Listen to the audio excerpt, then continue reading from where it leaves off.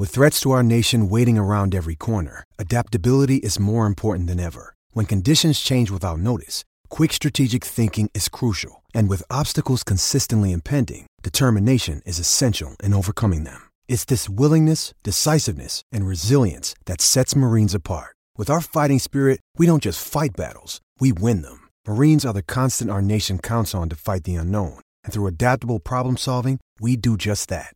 Learn more at marines.com.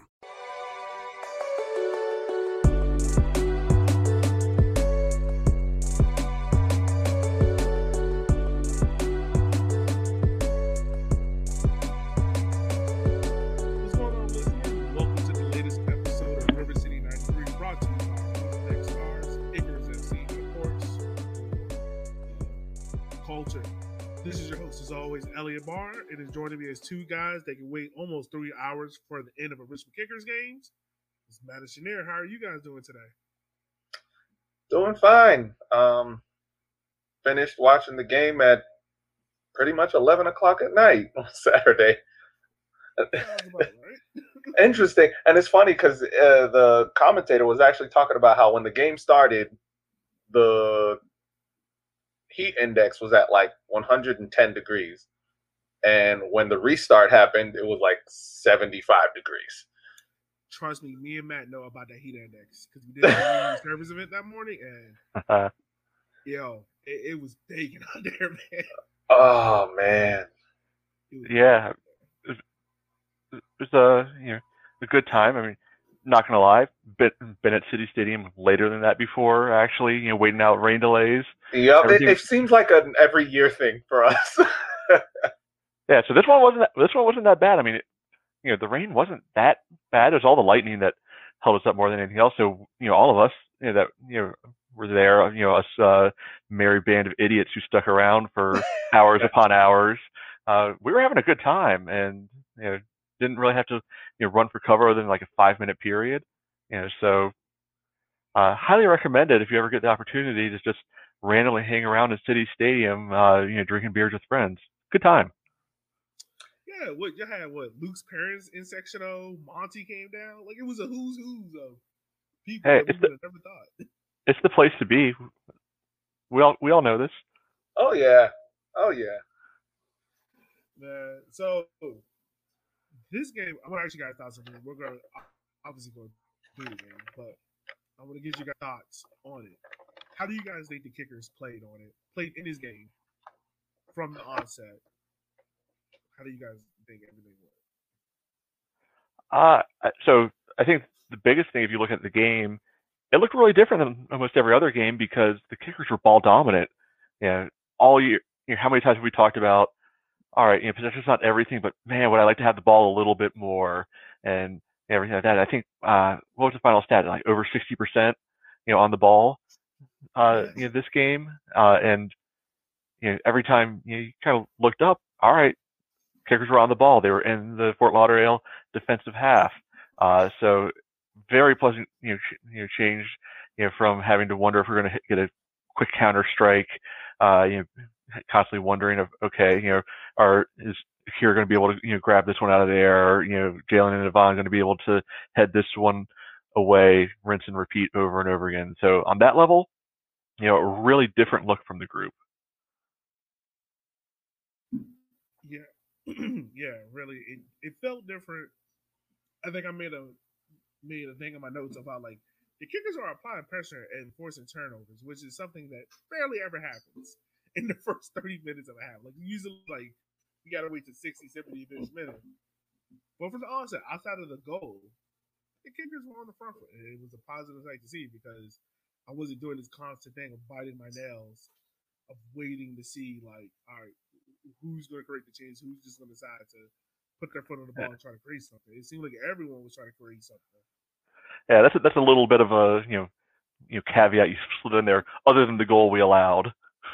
Yeah, you gotta put that in there. Yeah, it was really refreshing to see that. I don't know. For me, I wasn't too worried, even though we were a goal down for practically almost the entire game, because it just felt like we were eventually going to score. because we had that dominance. We had that the fact that Akira, I think he only made like one real save in the entire game.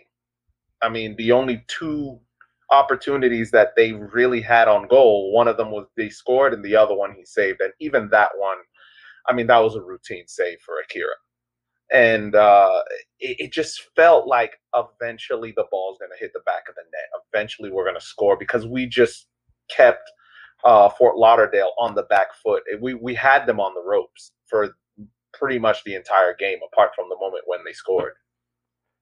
Yeah, I think on the ropes, I think might be a step farther than I'm willing to go with it. Certainly had had the possession, and we're keeping it down there. But you look at the stats, lots of shots, but Callender only had to make 2 saves, the entire game. So it's kind of, I mean, it felt like a reverse every other game that we ever watched, where our guys are giving them the looks, the low percentage chances, letting them take them, and they constantly miss the target, and Akira ends up with a 1 or 2 save sort of game as well. And we're like, okay, well, yeah, they had the ball, but what do they do with it?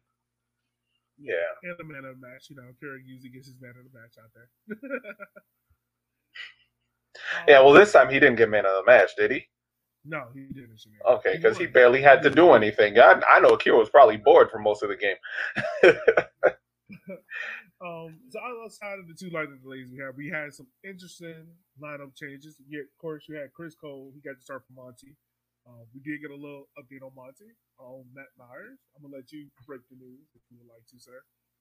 Oh, okay. So this is not officially official, but as you may have realized, there's a long delay during the game. Monty was at the game, so chatted with him a little bit. According to the player himself, which that's always the big grain of salt that you take here.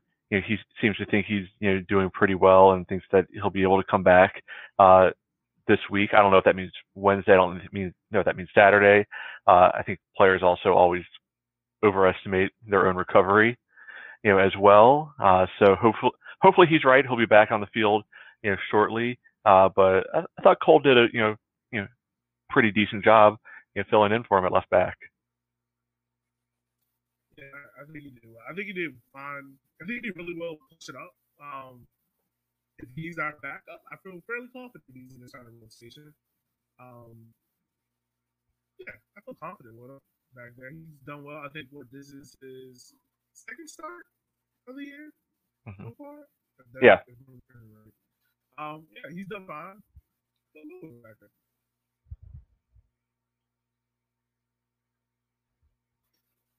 So outside of Chris Cole, we also had Shanair. I know you're about to be excited. We had Stanley get his first start of the year, and he almost had an assist in the first minute. Shanair, I want to ask you, what was your level of excitement when you Stanley started? Because I know this is your son. Oh yeah, no, I was excited that not only was he starting, but he was actually being played in an attacking position. The few times that we have seen him come on this season so far, he's been playing in the midfield. And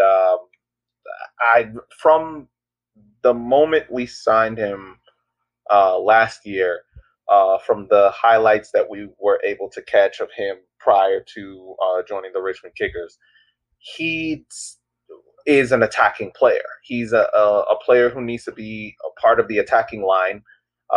He can create, he can assist, he can finish, and that is basically his game. And it was kind of boggling to me that I understand last year there was the injury issues, him coming back from injury. He wasn't fully fit throughout the compressed COVID season that we had. But again, having him in the midfield always seemed a bit strange to me. Today, he seemed a lot more comfortable. And I mean, look, we almost had another Matt Baldock moment of scoring within the first 2 minutes, and I was really happy to see him get that assist, or almost get that assist. Yeah, I think that was the biggest shocker. I don't know what, because I don't think anyone else. I don't think anyone else in the front was hurt. I know Darren had to replace Zaka. because he had the red card in the previous game. But if you would have told me Stanley would have started before, I would have been like, either Matt's hurt, Olex isn't starting, just obviously someone had to be hurt in order for Stanley to start, because I was not expecting that. But he came on, he did well. Like, he created, he asked questions of the defense. Do you guys think he'll start games in the future, or do you think this might have just been a one-off? I mean, yeah, go ahead. I think he can start. Do I think he's going to be a regular starter? Probably not. But I think he can certainly be able to fill in during busy periods like we're running into right now. So I think Darren probably has a little bit of that foresight with making sure guys stay rotated, and because you're right, had to forced to make a change initially with Zaka, and you dropped Victor back a step, dropped Neil back step in there. Maddie kind of played a little bit further back than he had been before. So there's some adjustments, but I think he showed fairly well for himself. I don't think he ruled himself out from getting another extended run, whether as a starter or as a heavy minute sub. Okay, yeah. Real quick, I just want to ask you guys about the Zakaro. Now on the broadcast, they were kind of saying that Victor was playing this Zakaro, and for those who don't know, the Zakaro is pretty much the deep line playing midfielder. I don't really feel like anyone was playing the Zakaro, and I think that might have been the lead up to the first goal. Because the vibe that I got from it was Emmy and Stanley were up top, and then behind them was kind of just like a 4-4-2. I might be wrong with that, but that's what it felt like to me. What you guys think? Yeah, that is what it looked like. It looked like you had Bolaños on one side, Bulldog on the other, and Emmy and Stanley playing the two strikers, which left Neil and Victor as our two central midfielders. And I don't know. It seemed more Diamond-like because you saw Vignal getting involved with Neil Vignal getting involved more with the attack than Victor Falk was. Victor was a little more of like the destroyer midfielder, was putting out fires in the midfield. So he wasn't exactly playing the Xhaka role, but I think he was the closest to that role on the field. Yeah, I don't think he was out. I don't think he was told to go out there and be Xhaka. Yeah, I think that it doesn't make sense to try to tell one player to be another player, anyway, because they have different skill sets, overall. I certainly think Victor was the most defensive minded of the four, that you named out. And we saw him play in that general role last year and do well with it. So there's a little bit of a change of shape, change of philosophy. It looked like. At the same time, very confident that we're going to see Zaka come right back in the lineup on Wednesday. Yeah, very confident. Now this is one thing that I thought about near the end of the game, because I had to rewatch the game today because I missed it. But shameful, shame. Yeah, I'll take the shame for it. I was at a dinner party. Look, I had to be a good husband. I was at a dinner party too. It was at City Stadium with about 1,800 of my friends. I missed y'all, but look, I had to be there. We were out in Louisa County, which means zero cell phone service. Chinner, you know all about that. But I want to ask you guys this question. This is something I thought about at the end of the show. Would Zaka, and I don't know what it was, because it seemed like the kickers were being a lot more, pushing forward a lot more in this game. Like, they were creating a lot more chances. Not saying they were finishing chances by any stretch of the imagination, but the ball seemed to be playing a lot quicker. Do you think with Zaka in there, like, the ball kind of slows up a little bit more and it kind of get like log jam? Or do you think this might have just been a result of Fort Lauderdale sitting back so much that the kickers just had the ball from this one? I think we set the tone early with that very, very, very early chance. With that early chance, it kind of put Fort Lauderdale on their heels, which allowed us a little bit more space in the midfield. And especially after they scored the goal, I think Fort Lauderdale was in the mindset of just holding on for dear life. And because of that, again, the midfield is a little more open because they're sitting a little more back, a little further back. I think even if Xhaka was in, they probably would have been same story because, like I said, Fort Lauderdale, I think, were key in the pace of our game. Yeah, and I think that's about right. I think you have to take in consideration, game state, opponent, all these things, and it's also one data point. It's hard to really say for sure that Xhaka slows us down when for the most part. I don't think that's been the issue. I think it might have changed the way we attack because we saw a lot less of the kind of speculative balls, see if Bolaños or Bolduc or anyone else can chase them down. We still saw some of them, of course, especially when Olix comes in the game later on. But it was a lot more of kind of controlled possession, I thought. Okay. Yeah, and that's very true. That's something that I saw a lot of. It just seemed as I don't know what it was, but it was like we've been saying. This was a weird game because it seems that the kickers was like really making a point of getting on the ball and making smart, simple passes. Because how many times have we seen games with kickers where a ball will be played to someone's feet and they either mishandle it or it's a mispass or someone overran a ball. And it didn't seem like that. Like it seemed like or just pass, kick it long. Yeah, like it seemed like a very poised game for them, and that's rare. Yeah, I mean, Darren had been saying over the last little while that he felt the team was coming together, was really getting ready to ramp it up. Not gonna lie, as we were getting to halftime and still behind, not much happened. I was wondering where is this, but you could see a change again. Now I want to see that change one or two more times to be able to say that it's actually a pattern and not a one-off. But there's something to take away from that. Yeah. All right. Well, let's go ahead. Let's talk about this first goal. What are your thoughts on the first goal? I have my thoughts, but I'm gonna hold off until you guys get your thoughts in about this first goal. So to me, that first goal reminded me, of a training exercise that I did a million times, from like U13 up through U19.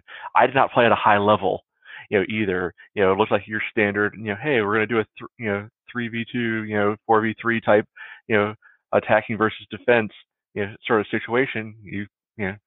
Space them wide, and then inevitably there's going to be an open man and not much pressure on the ball. What was Akira supposed to do? Wasn't great.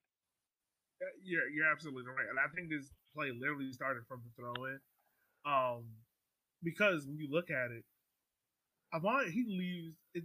Okay, I don't want to necessarily blame Avant for it, but I think the two biggest people to look out for in this play is Avant and Victor. And literally like there's a huge, I guess you would call it, like there's nowhere near close to Avant.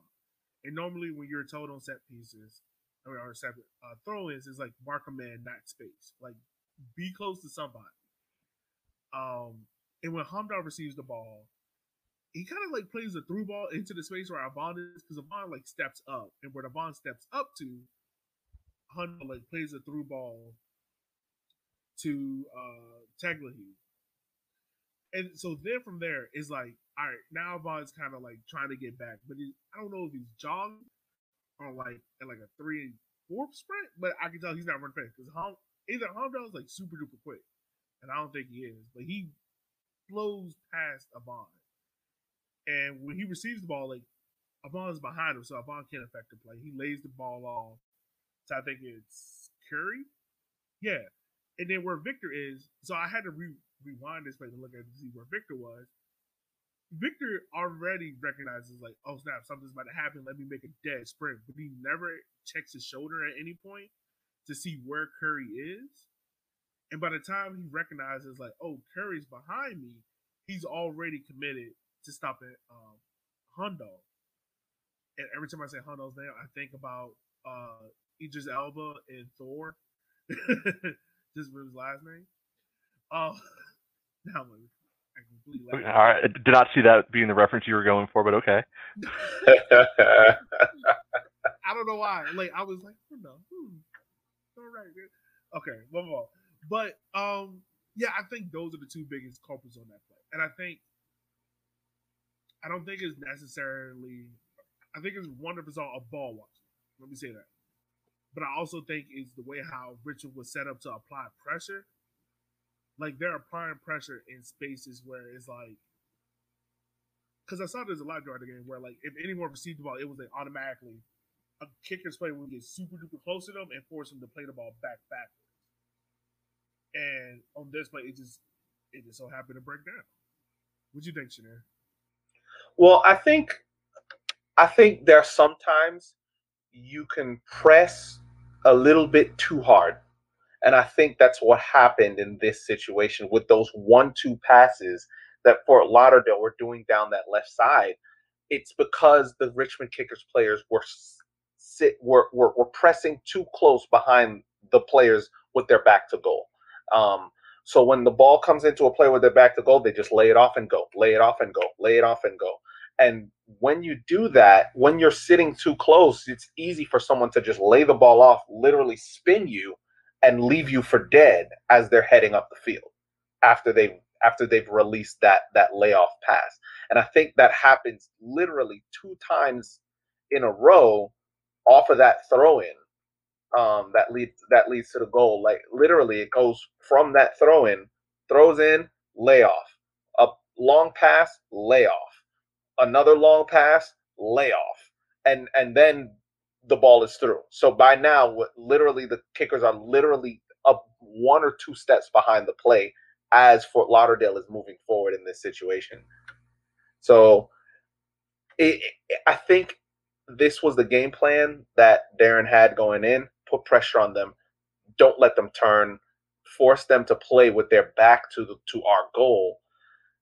But the part that wasn't applied after that was if they pass the ball, don't let them spin you. And that was happening way too often, and that's what led to that goal. That it literally blew our defense wide open. Yeah, and I also made that note. I think maybe 3 or so minutes after that goal, it's like Richard had a bad habit of leaving runners wide open. It was almost like who has who. Like it was almost as if everyone was trying to figure out like, all right, who do I have? Who do I pick up? Because like the goal, like for instance, like if someone just simply checks for Curry, that goal doesn't happen. I think like right after that, I don't know if another shot happened. I'm trying to remember. I don't think so. But it was just like Fort Lauderdale have runners into the box and nobody picked them up until like the last minute. They cut out the chances, but it was kind of like that was a target point for like the next 3 or so minutes, and then Richmond got back in possession, kind of slowed the game down, and then picked things back up from there. Oh, another thing. I know we talk about it before a lot of the podcast, but is Avant taking set pieces from now on? Because he had another one. Yeah. I'd wait to bring that up. Once I saw it happen. So technically, he didn't take the set piece. You know, he ended up taking a shot off the set piece.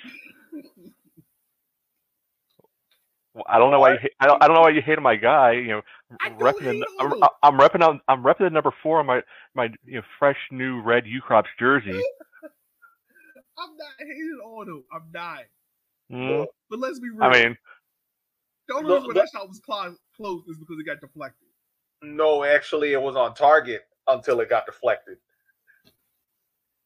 And it deflected off of who was it? Terzaghi? Like it hit Terzaghi's like head or something and went out. Terzaghi's always going to find a way how to score a goal, no matter what. He's going to take somebody's shot. But no. I can't wait for Yvonne to score the critical goal to like qualify for us for the playoffs or advance in the playoffs, and then Shanir and I are just going to come on here and just have the biggest, roast Elliott session for days and days. If Ahmad scores a free kick to get us into the playoffs, What do you do? I will get the number 4 tattooed on me. If he scores a goal to get us into the playoffs off of set piece, I will get the number 4 tattooed on me. All right, timestamp that, y'all. 24 minutes into the podcast. Look, he has to be taking like the actual set piece. Like he has to be like. You're saying direct free kick, not like any. What if they like lay it off? Yeah, and no, he rifles it. God, he's gonna do like upper 90 against Forward Madison from 25 yards out, like Cristiano. Oh, and it would be against Forward. Oh, that would. Yeah, and look, you can hear Elliott a little bit mad about it already right now. Yeah, so host of the podcast, mad about our players scoring against Forward Madison. That would be just my look, and I'll just be like. The man who goes to dinner parties in Louisa County instead of coming to City Stadium. I see what's up. We're getting warmed up with the roast. We're getting warmed up with the roast. That might be the only thing I'm just like, God damn it, he had to choose today to do this. And I guarantee you, I'm always probably going to come over there and celebrate section O, just stand there like, Jesus. Like, and I'm going to have to slow that and just walk my ass to Lucky 13 to get the tattoo in the form. There we go. Yep. Yeah, all right. Aren't you glad you brought this one up? Yeah, I am. Yeah. It's a great idea. Yeah. Yeah. All right, so back to the rest of this game. In the rest of this first half, it was a bunch of chances created. I want to ask you guys this. What is it with the kickers? They create chances. It's just nobody is finishing them. Like, what is up with this? Well, there's one guy who finishes them. Yeah, There's one. Yeah, that's the main issue. That's one thing I feel that the kickers have struggled with for a while. Finding a clinical fit, more than just one clinical finisher. And right now we have Terzaghi, but he was MVP last year. He has a bullseye on his back. It's going to be very hard to get him chances. A lot harder to get him chances now that everyone knows Terzaghi was the MVP. Terzaghi is the guy to watch on this Richmond Kickers team. So where else can the goals come from? You look at some of these other great teams around the world. Let's look at, not right now, but a few years ago, Barcelona. It's like Messi's the guy, but Iniesta can score a goal, can destroy you as well. Xavi can destroy you as well. Suarez, Neymar, Pedro, David Villa, all of these players were clinical finishers as well. You look at Real Madrid, same thing. Cristiano Ronaldo's the guy, but Benzema, low-key one of the top scorers in the league. You even look in MLS back when Clint Dempsey was at New England Revolution. Taylor Twellman was the guy, but Clint Dempsey and Pat Noonan were definitely players that you had to watch out for because they could finish at the drop of a dime. We only have Terzaghi. And we have players that can create dangerous situations. We have Olex. We have Bolaños. We have Matt Bolduc. We have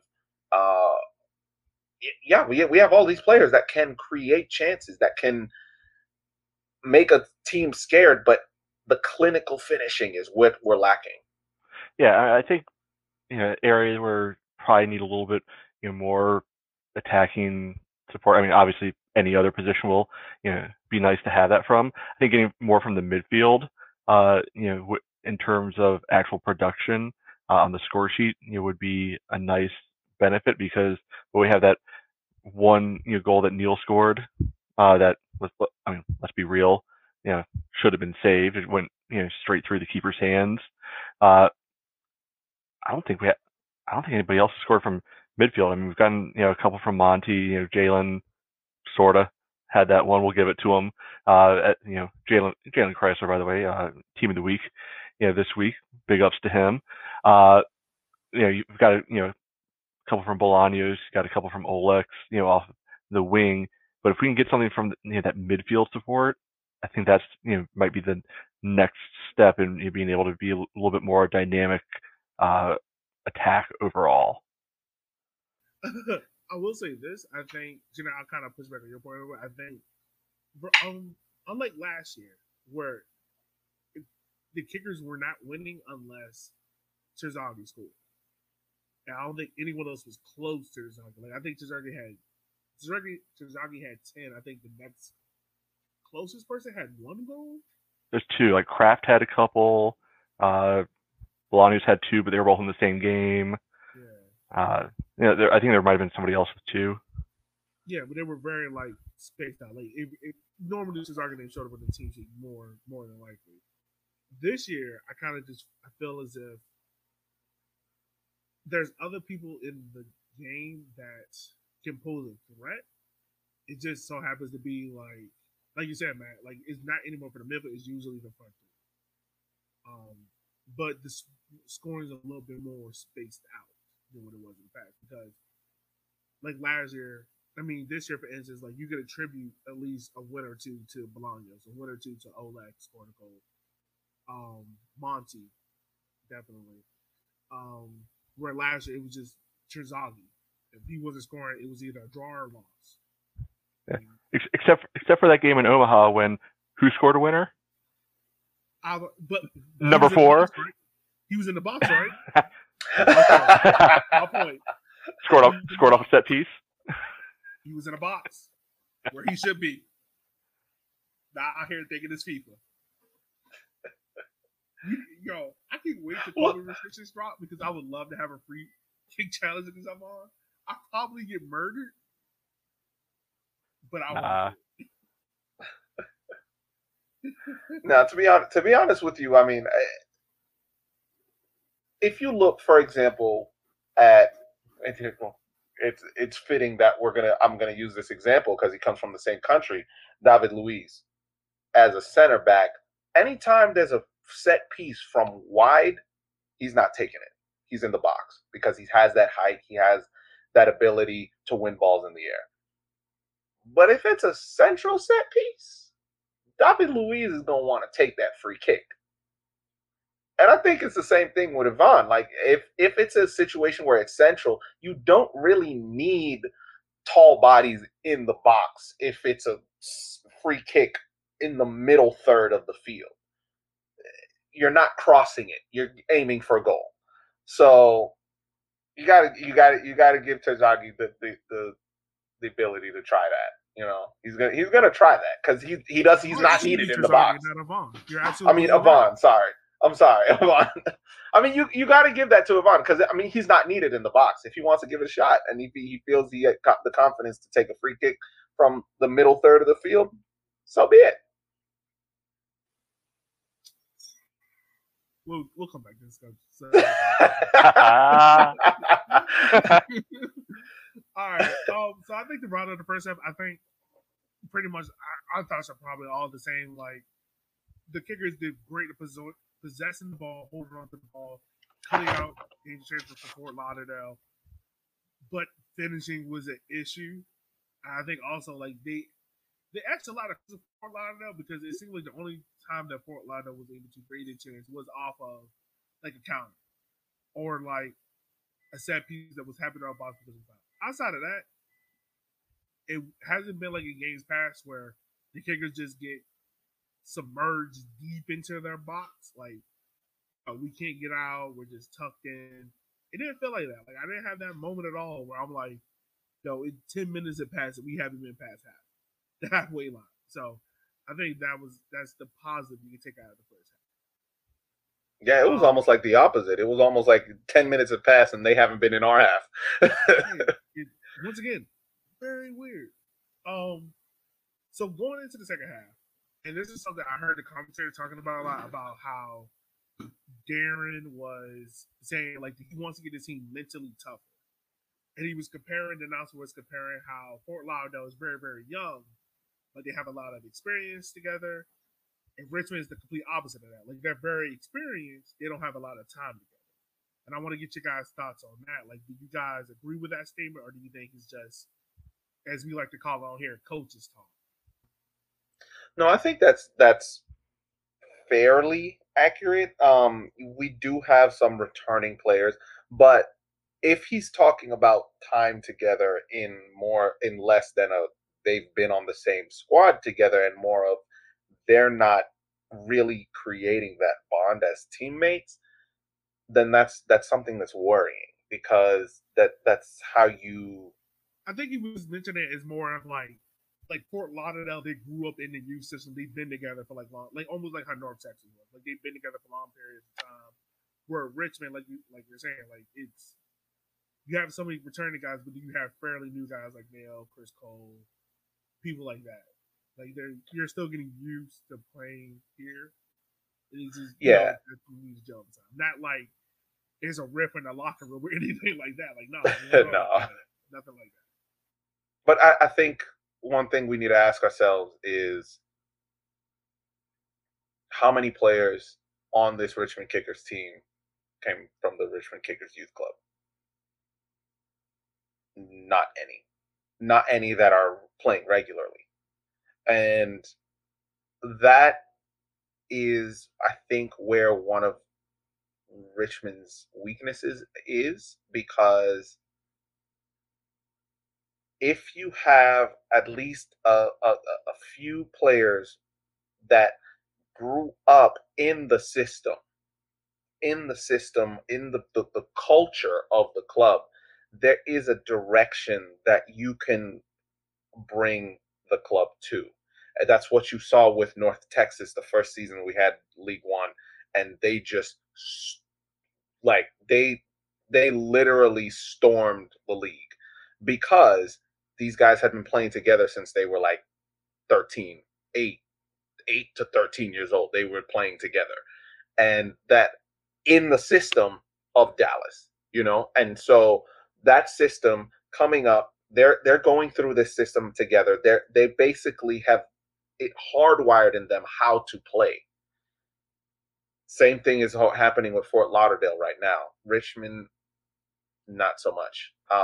You're literally grabbing players from different places, so you're not going to get you're not going to get any kind of system. You're not going to have a system. You're not going to have a way of playing. So you're telling me that Fort Lauderdale, the whole Inter Miami system that started 2 years ago, is going to be this well-oiled machine? I'm looking through their lineup right now. Mabika, their huge, awesome center back.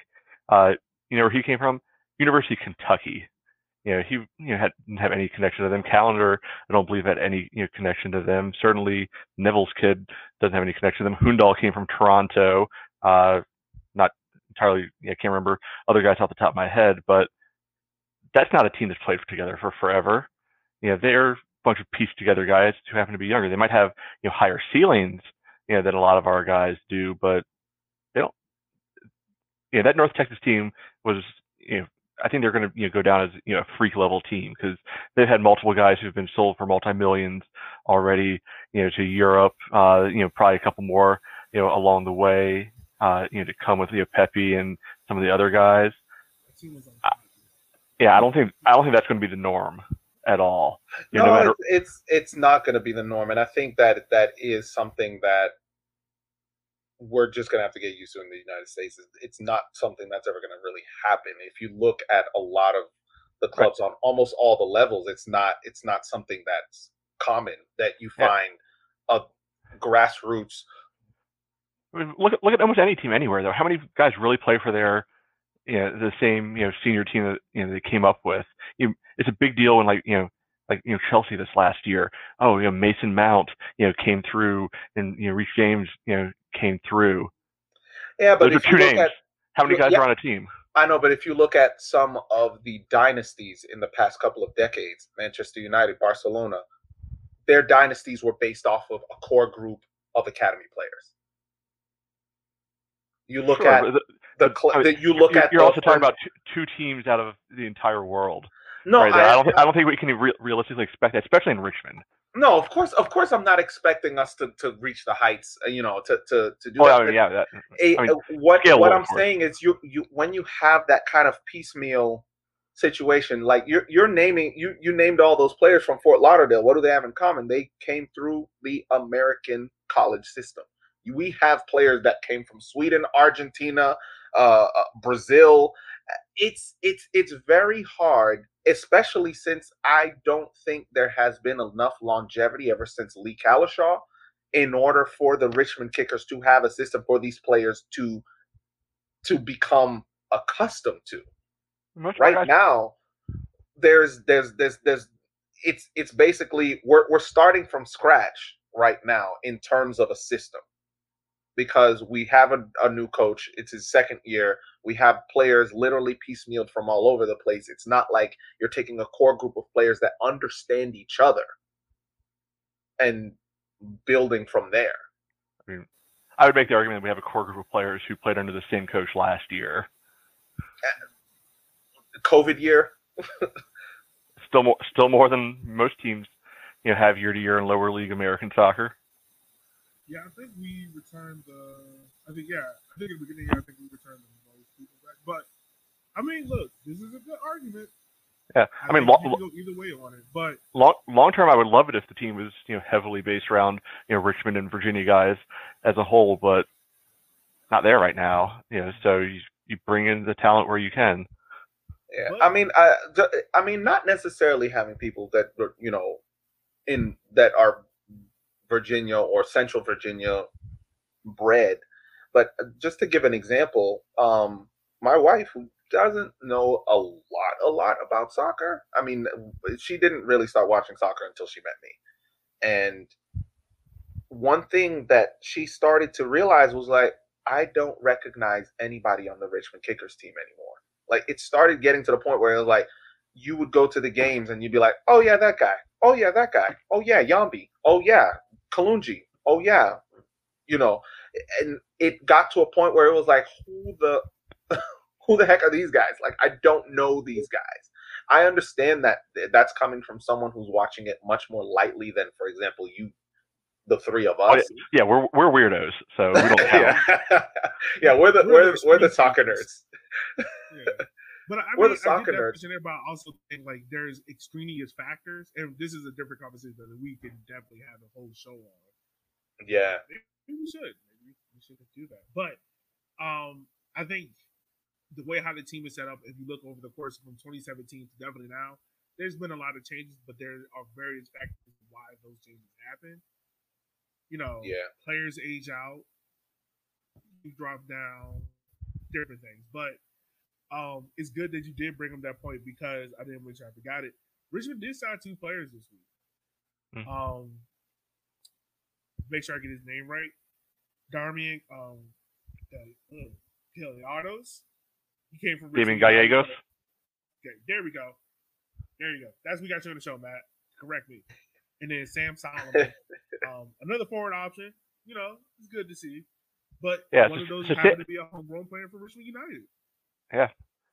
So Damien has been with I think he started with like the Kickers youth teams and then moved his way up to the Richmond United team. He's slated to be playing college ball at VCU in the fall, so this will be good way for him to get some experience, good way for the team to get some additional cover. Hopefully, maybe we can be able to get him into some time on the field. He was on the bench this week, so that's definitely a step. And then Solomon, he's a guy who's been with the team ever since preseason. He's been a training player, and they decided to move forward, bring him on as a full rostered player. So congrats to Sam. Yeah, I saw the players were like really, really excited that Solomon got his contract. But it's also good to see that like there is some formulation of a pipeline up to the first team. Because for the longest, my bad. For the longest, it looked like what's going on with the academy? Like, are we going to bring anyone up? Like, is anyone aside? And real quick, do you guys think he gets any games? Do you think he gets a game here or there before he goes off to VCU in the fall? If I had to bet, in terms of like a 5-minute appearance, not like a start. Oh yeah, I mean, yeah, he may get an appearance. Yeah, if I had to guess, I think the safe bet is no. But I would love if it happened because that probably means that the team's comfortably in control of the game.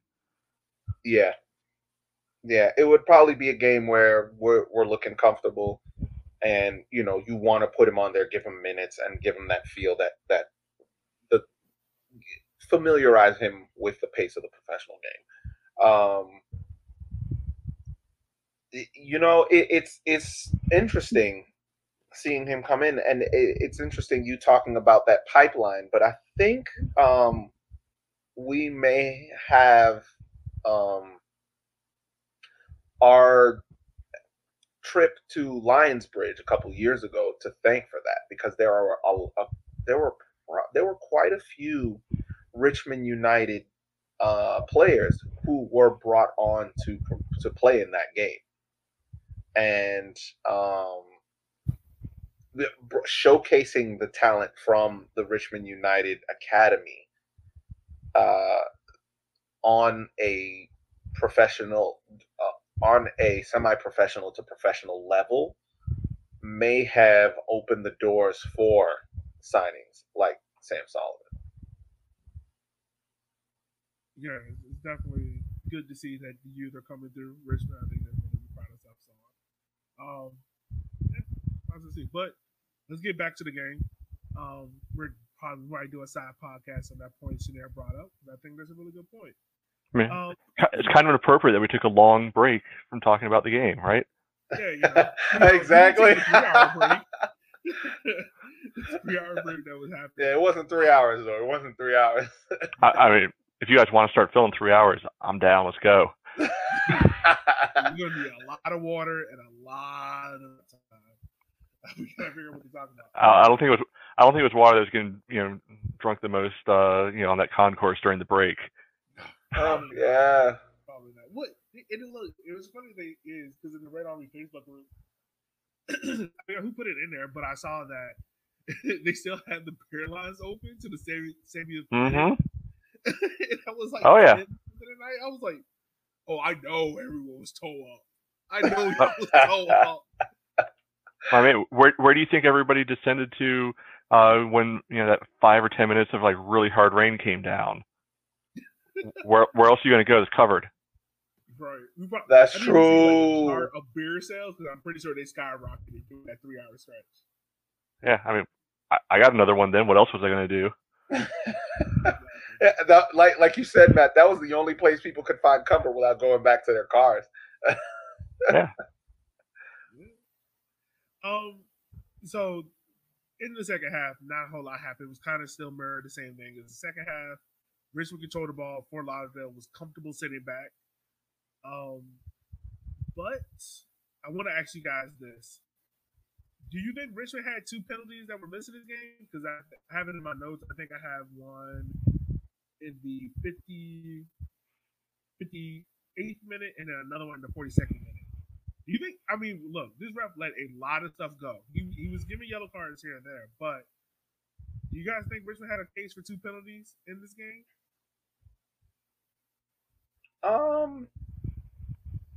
I those could have gone either way, to be honest with you, and I can't be too mad that they didn't go our way. But I do feel that you are right. The ref was letting a lot of things go. I think at one point, I can't remember if it was Terzaghi or Victor who actually got annoyed with the ref for talking to a player for too long, for talking to one of the Fort Lauderdale players for too long, which is, I mean, as a referee, you got to take control of the game the short way. And I don't know if it's a lack of experience, but this ref was missing a lot of things, and you don't need to sit there and have a 30-second long chat with a player about how many fouls he's committed and he needs to stop fouling. I mean, it should be literally 3 seconds. You say what you need to say, and we move on. And I think I think it was Terzaghi. He was getting annoyed with how long it was taking for this ref to talk to one of the Fort Lauderdale players after that Fort Lauderdale player had committed a foul. Yeah.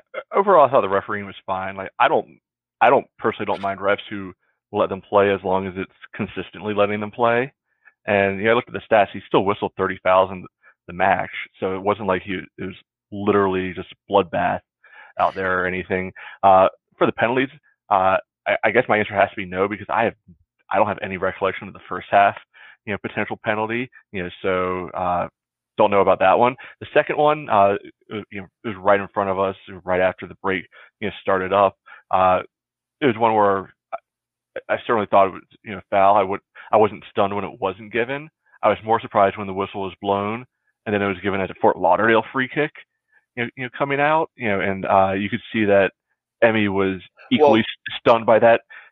Well, I don't think well. Emmy was. I don't think it was a foul on him. I think it's because he grabbed the ball, thinking that it was going to be called for him. Okay. So when he grabs the ball, that's a handball. Yeah, that was a handball. They called a handball on Emmy, but Emmy's like, this shouldn't be a handball because I stopped the play because I just got fouled. So gotcha. Okay. And the one in the 42nd minute was like Emmy and Matt both got tackled in the box, and the ref was just like, I was like, wait, you sure? But all right, yeah.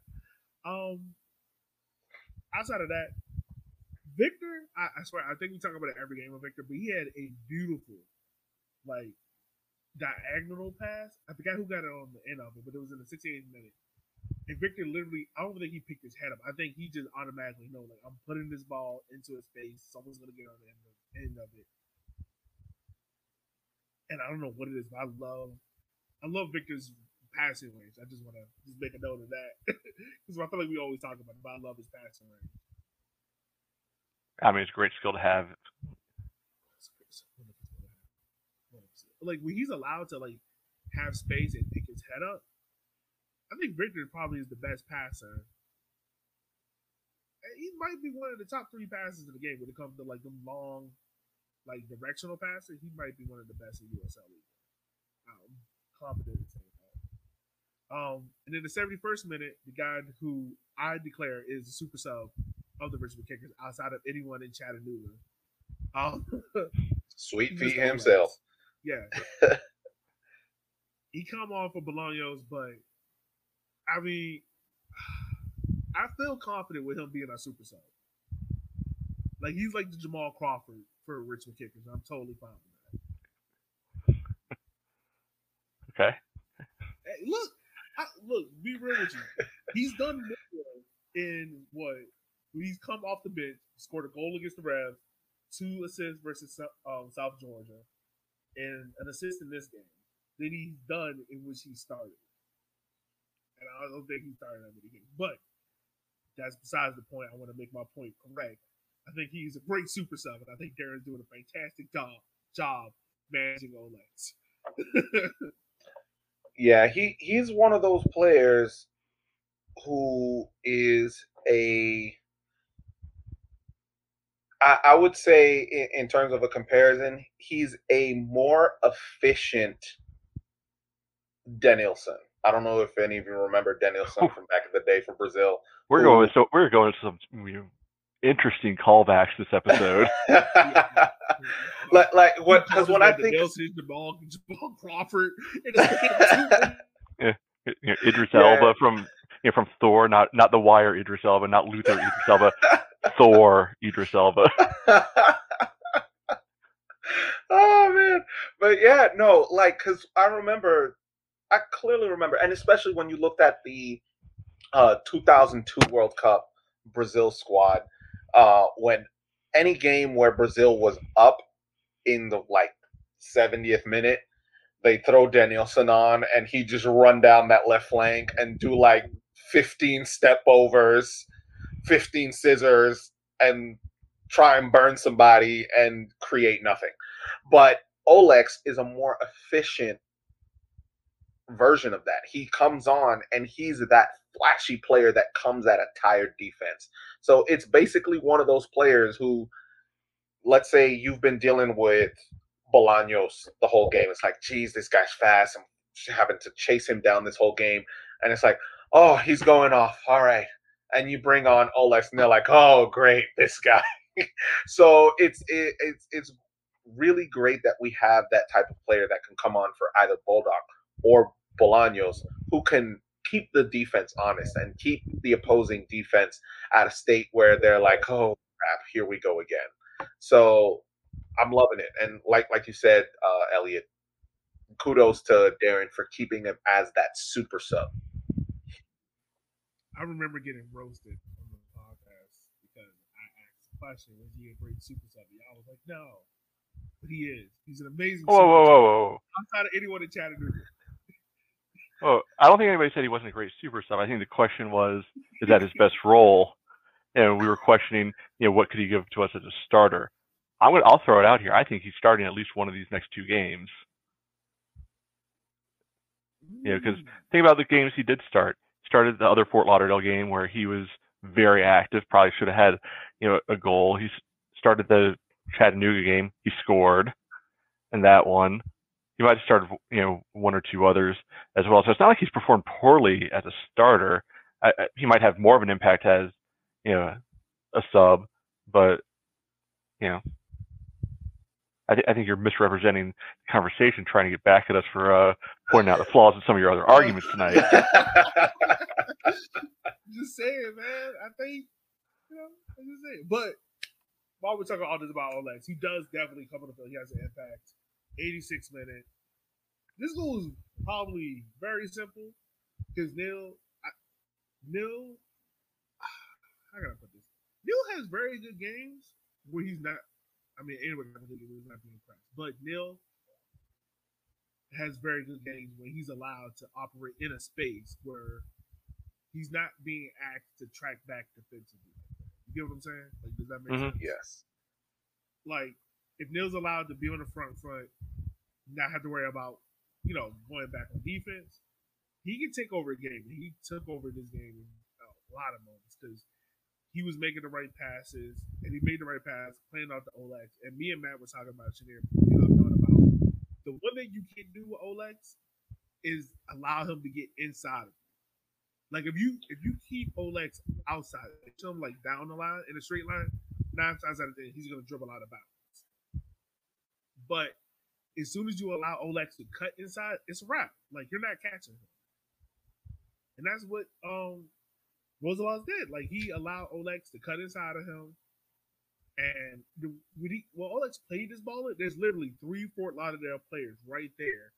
Hernan is like low down blocking one, and Emmy just floats in between the 2 Fort Lauderdale guys and just taps it in. And the Fort Lauderdale goalkeeper, I'm gonna give him some crap on this because literally, like if he stands still, this is a save. And he just dives early. I mean, we'll take it. I'll take the goal, but this is the one shot on target that should not have been converted. We deserve it. Yeah. We did. 3 hours in the rain, it all happened. Yep. Yeah, I mean, to be honest with you, I was actually like, to the listeners, I was vigorously nodding when you said you don't let Olex cut inside you, and I was thinking the same thing when it happened. When Neil sent that pass down to Olex, and Olex did that step over to let the ball go through, and then kept moving forward with the ball. The way Rosales came in trying to cut him off from the corner, in my head I was thinking, "Oh, please do that, please do that," and Olex just cuts it inside him. And it's just one of those situations where it's like, dude, you don't let Olex cut inside. The moment you let Olex cut inside, like Bartok says, it can only end in tears. It's just bad for your team if you let Olex cut inside. And to be honest with you, I'm not sure about the angle on the broadcast, but it looks like Emmy may have stolen that goal from Hernan. Because Hernan actually had what's that center back's name? The Fort Lauderdale center back. You talked about Miami Heat center that was playing for Fort Lauderdale today? I mean, yesterday? Yeah, basically. That guy. I'm trying to remember his name. But yeah, Hernan basically had him behind him. He had him pinned, and that ball coming in, literally Hernan could have just swiped a foot at it to stroke it into the goal. But Terzaghi comes flying in, and Mabika, I think that was his name. Yeah. Yeah,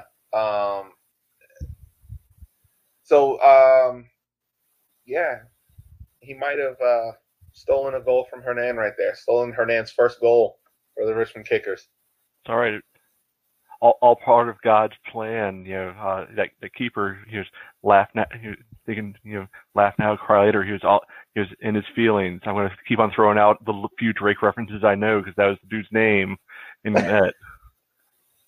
Yeah, I'm with it. I'm hip like this. I definitely didn't just Google Drake songs so I could try to find ones to drop in here. If no one else listens to this show, we do not listen for like the references show. These references are tough and hilarious. Yeah, we got the references on lock today. Yeah, after the goal, man, I want to ask you guys this. I know we probably went a little bit over top, but you guys felt like, how do you guys think the last give or take 7 minutes for the Kickers went after the goal? Me personally, I think they got a little sloppy. I think they kind of relaxed a little bit too much. Because I didn't see them have the same vigor trying to get up the field, trying to get the second goal. Not saying they weren't trying to do it. It just feels like, they like the first goal. All right, now we got it. All right. So I didn't get that at all. It looked in the stadium. It looked like they were eager. They wanted to push, get the winner. I think it's more Fort Lauderdale, realized, maybe we need to actually play now. Maybe we're not just going to be able to sit back and try to steal all three. We need to actually do anything with the ball. So I think that was more of it than anything else. I don't think the intensity in the attack slowed down at all, because you could see Emmy scores the goal. He rushes right in that net to get the ball and sprint on back to midfield. A draw was not what they were looking for. Yeah. I was going to say the same thing. They were trying to get that second goal, but I think it was trying a little too hard, and they got a little frantic, I think is what happened. They scored that goal. Emmy goes, grabs the ball, runs back to the center circle, puts the ball in the middle on the spot, and they trying to go again so that we can press, try and win that ball and see if we can get another one. In fact, shortly after that, that's when drawing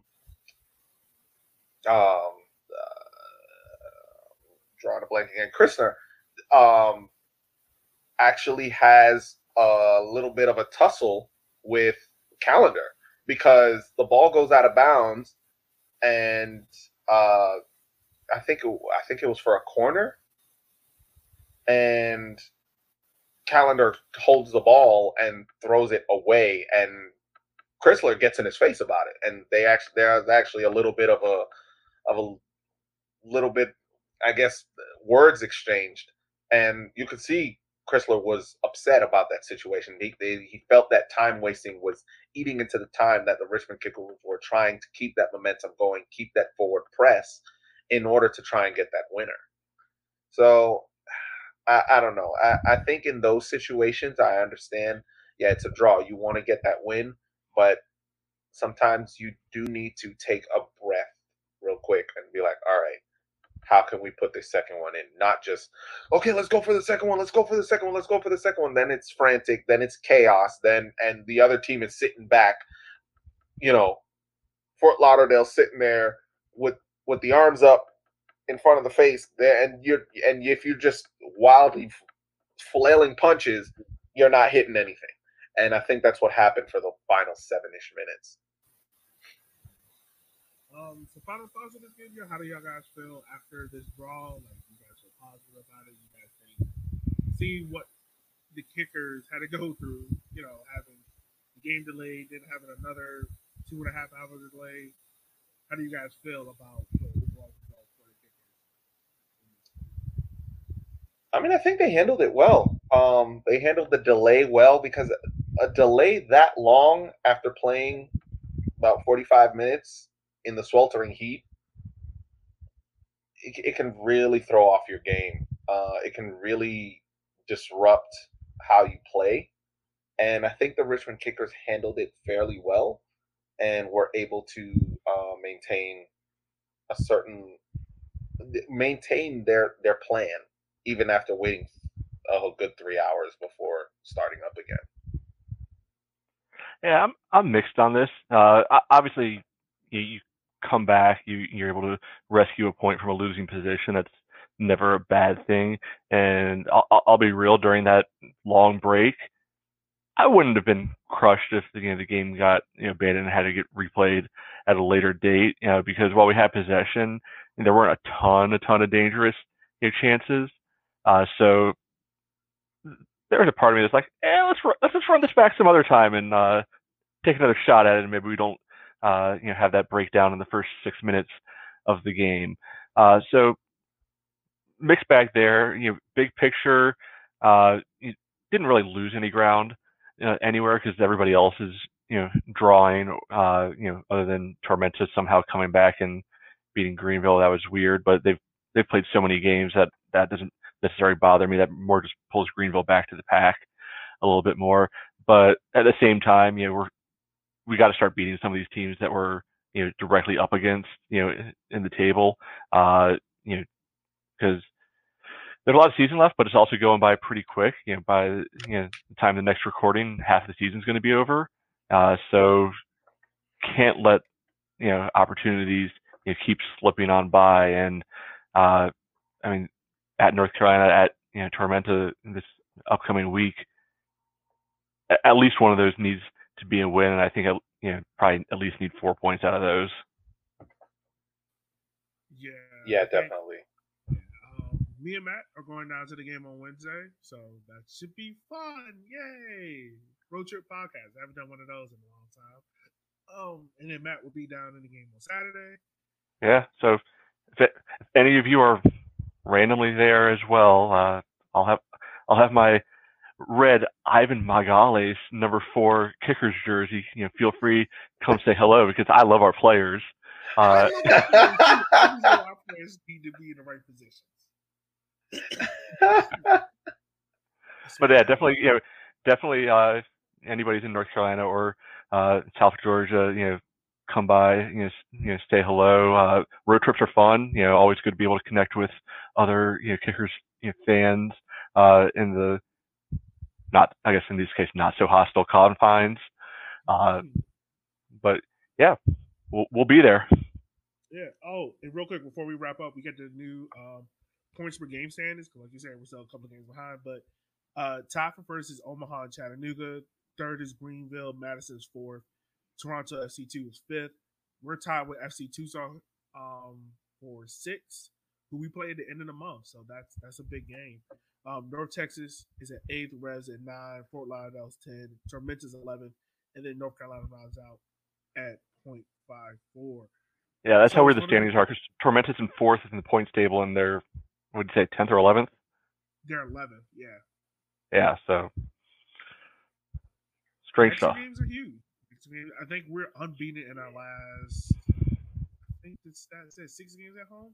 Like, we were looking at it today, like, definitely home record is a lot better than our away record. And like we were saying, Matt, before we got on, like if Richmond manages to get 4 points or 6 points, trust me, we want 6 out of these next 2 games, we're potentially in 3rd spot in a home playoff game. And I think like that would be a key for Richmond because on the road, we only have 1 win, 1 draw, and 3 losses. So I think if we can avoid being on the road during the playoffs, I think that'd be great. Agreed. Yeah, same here. All right. Well, anything else, you guys, before we wrap up? I mean, go USA. No, they beat Matt Bulldog's time, man. They beat Matt Bulldog's time. 21 seconds, man. Blame Canada. Yup. That's what happens when you call ham Canadian bacon. All right, y'all. But as always, we want to say thank you guys for taking the time of your day, listen to our show. If you want to support us, follow us on Twitter and on Instagram and on YouTube at River City 93. Literally spelled the same way.